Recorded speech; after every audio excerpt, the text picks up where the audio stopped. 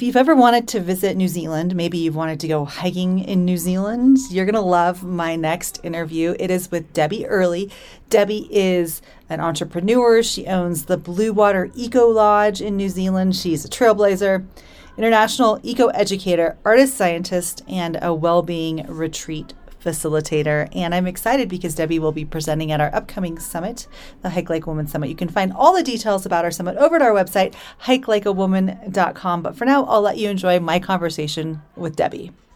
Debbie, you describe yourself as a trailblazer, international eco-educator, artist scientist, nature-based solutions researcher, and designer supporting adaptation and well-being.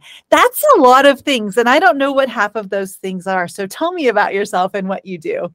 Well, I'm currently living off-grid in a boat access only area on a hiking trail in Aotearoa, New Zealand. So for those who aren't too familiar with New Zealand, there are two islands, the North Island and the South Island. And I currently live on the Queen Charlotte Track, which is a 70K, so probably 30-something mile hiking trail. And that is based on the top of the South Island. And our home is accessed only by boat. So it's pretty cool, and it's a real outdoor adventure. Previously, I was actually living in Chester County in Pennsylvania and lived in the States for about 20 years. So love to go hiking on the Appalachian Trail, specifically around Delaware Water Gap. And then Pine Grove Furnace, we used to go to Sunset Rocks in Central PA as our New Year's Day hiking event. And obviously love going to the Rockies in winter.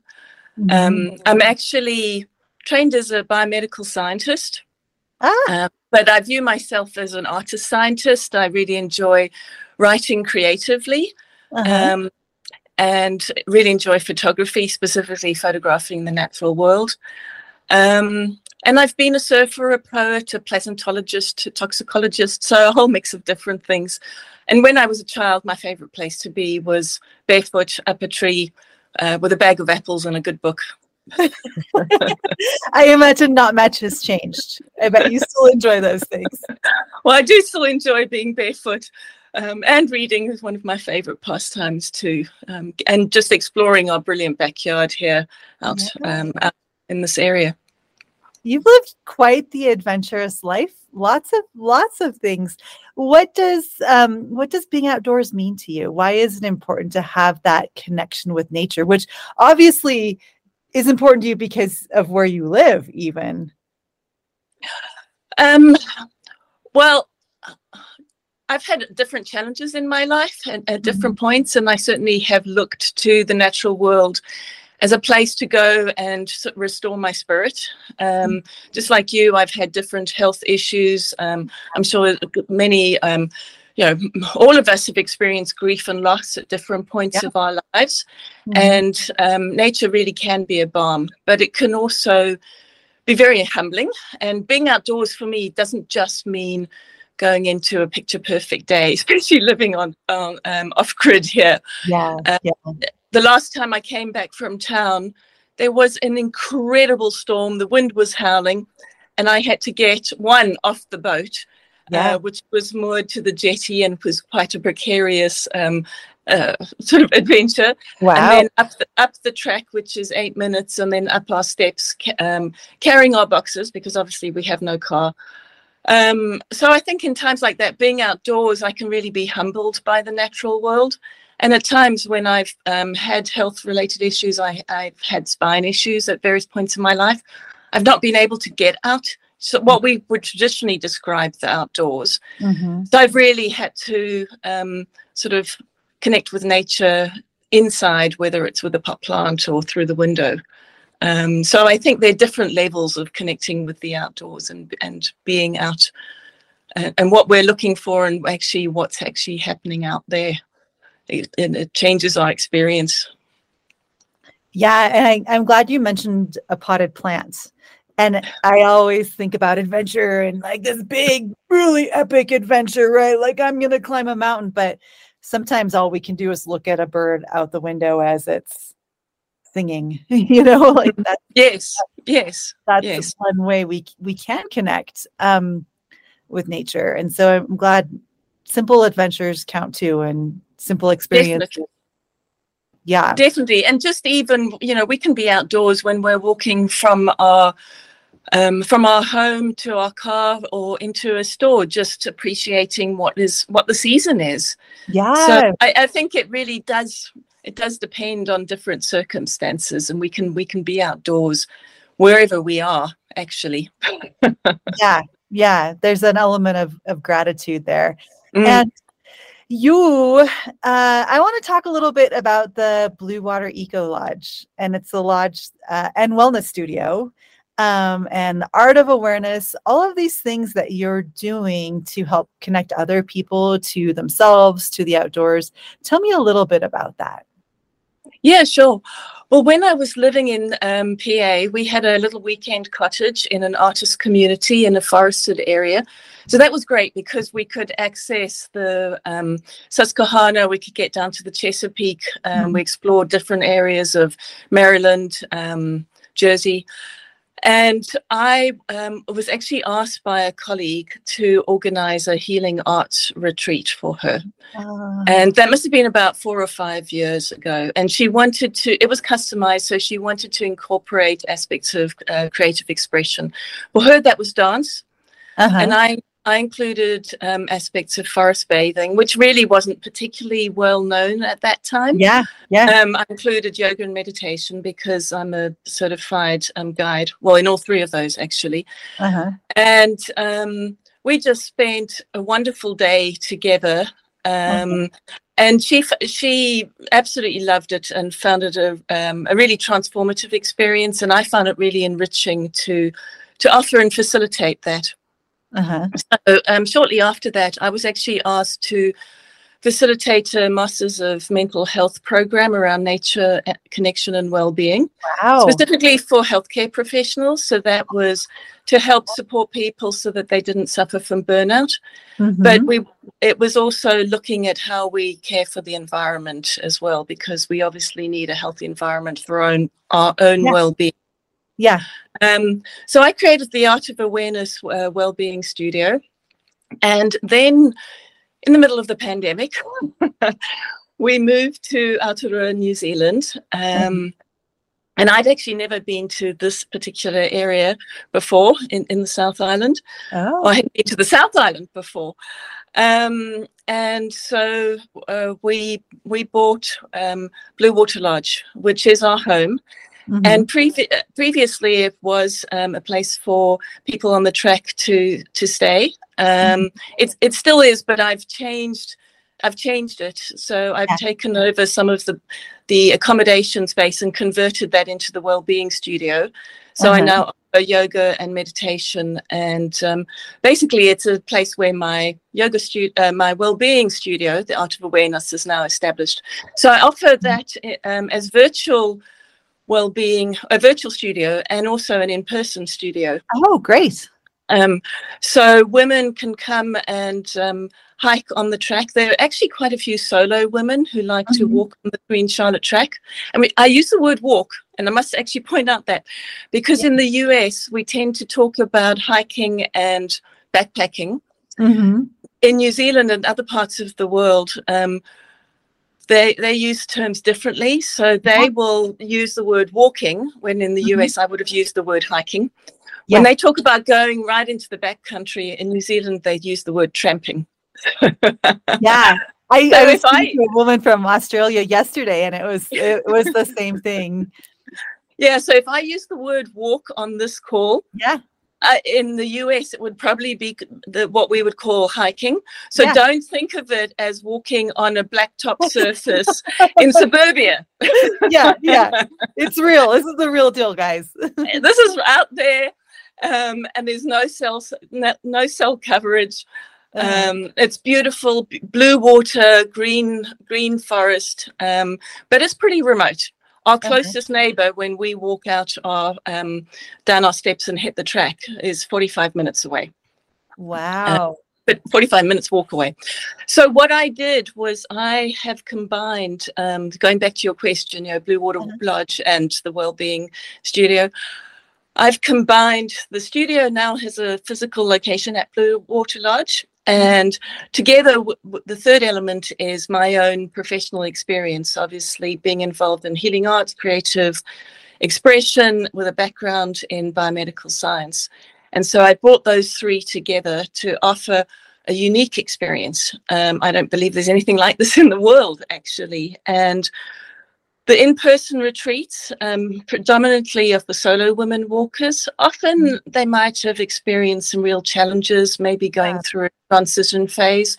Perhaps they've lost somebody they love. They might have, been experiencing partnership or relationship challenges, or even just be caring for a family and just feeling a bit burnt out. So those in-person retreats involve independent walking. So women arrive and stay with me for a couple of days. Yeah. And I offer guided facilitation during that time. And then one of the really cool things that we do as well, because as I mentioned, we're only accessible by boat.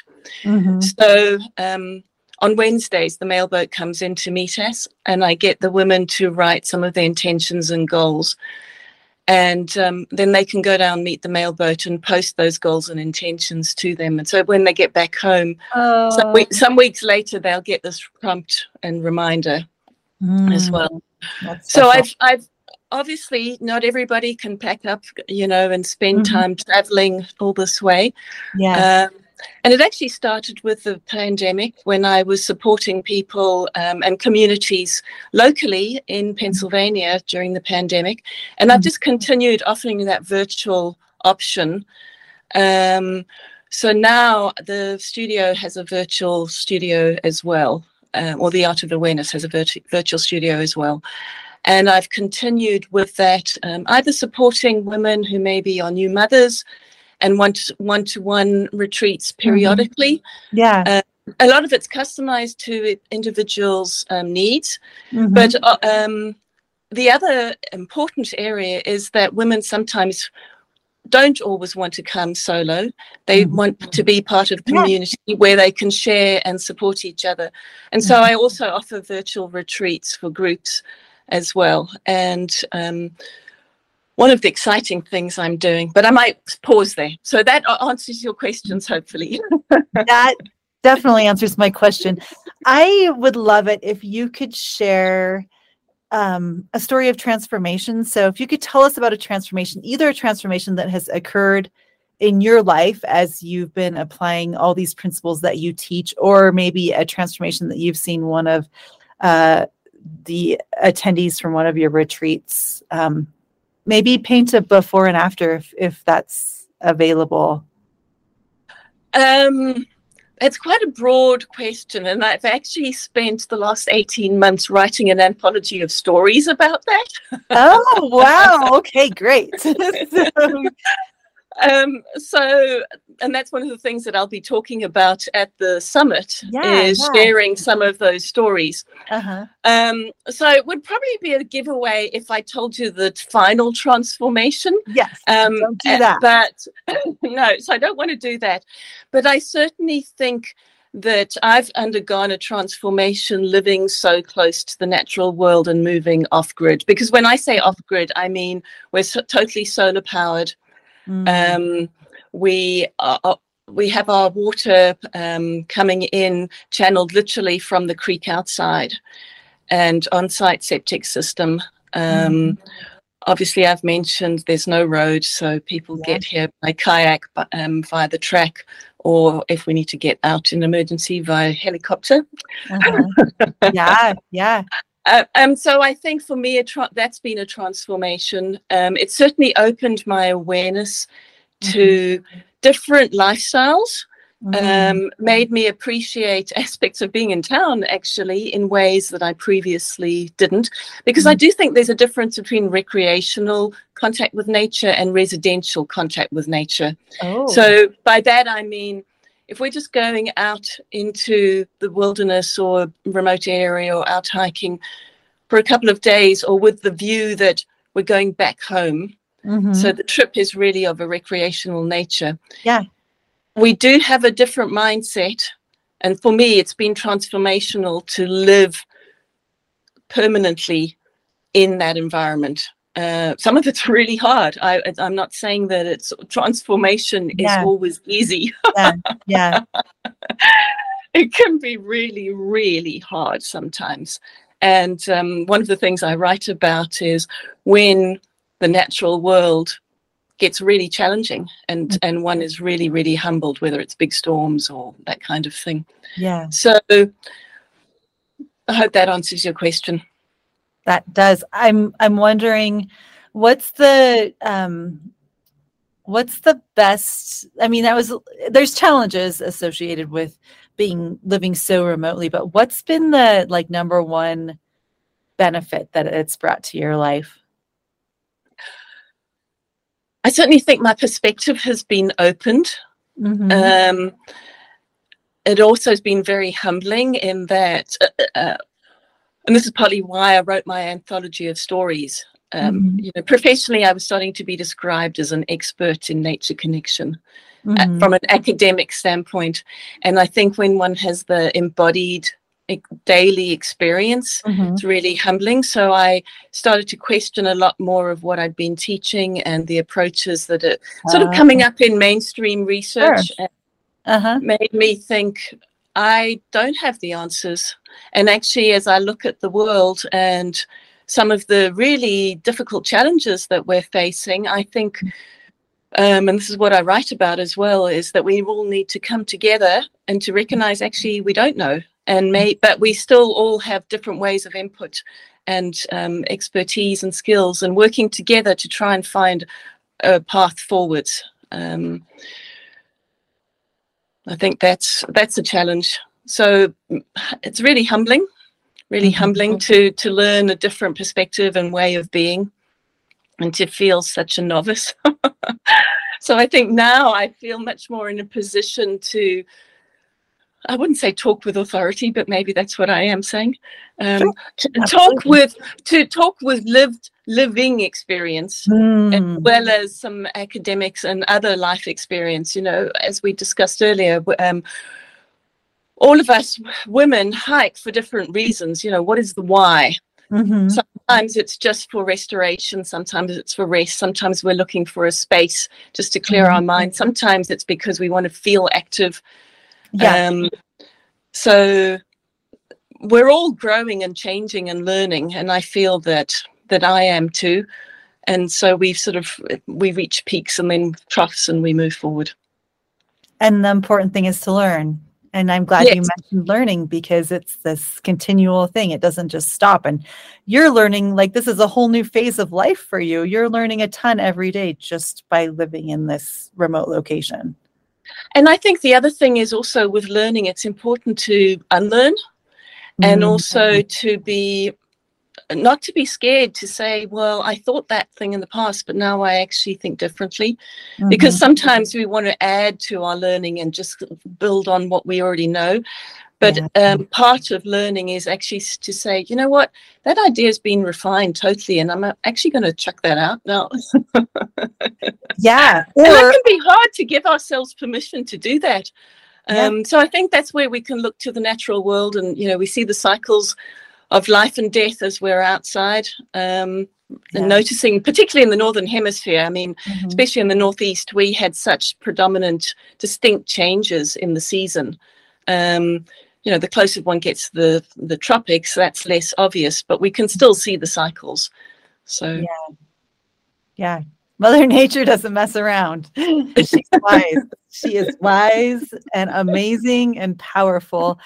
Specifically, if we're looking at who we hike with, we've discussed solo women, we've discussed communities, we've discussed you and I have just in the background sort of discussed, are there women that have inspired us with our hiking that we'd really want to meet? Yeah.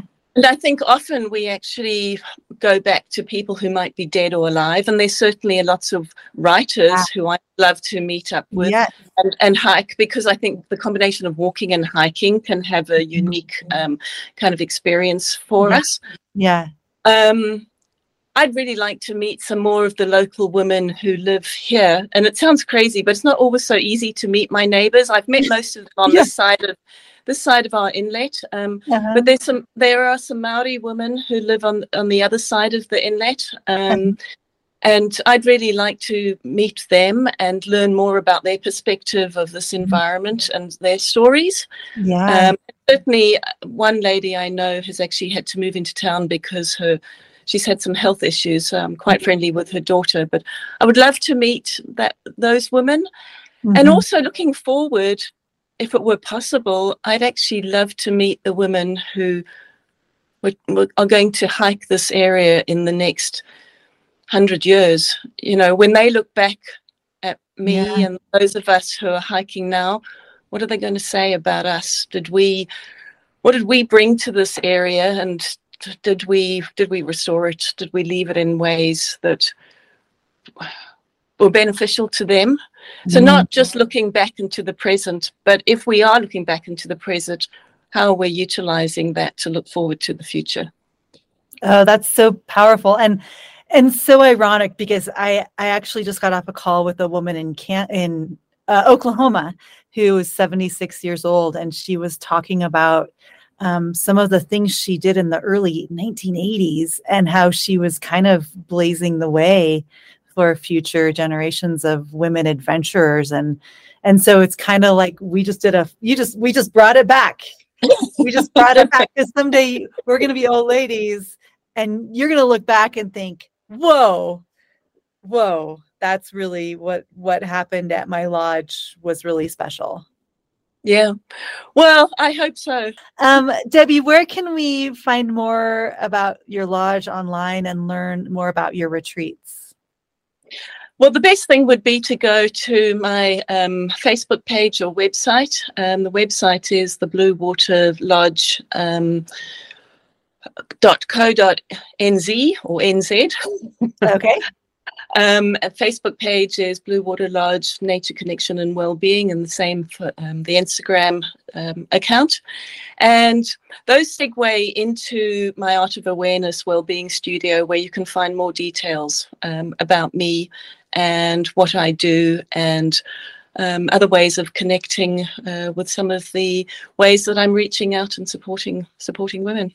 I don't know about you, but now I really want to open up the app on my phone and book a flight to New Zealand. But I hope you enjoyed my conversation with Debbie. If you want to learn more about her presentation at our upcoming summit, the Hike Like a Woman Summit, you can head on over to our website, hikelikeawoman.com. There you'll find information about all our speakers, you'll find our schedule, and you'll find out how you can participate in our summit. So head on over to hikelikeawoman.com and learn more. Thanks so much. I'll catch you next time.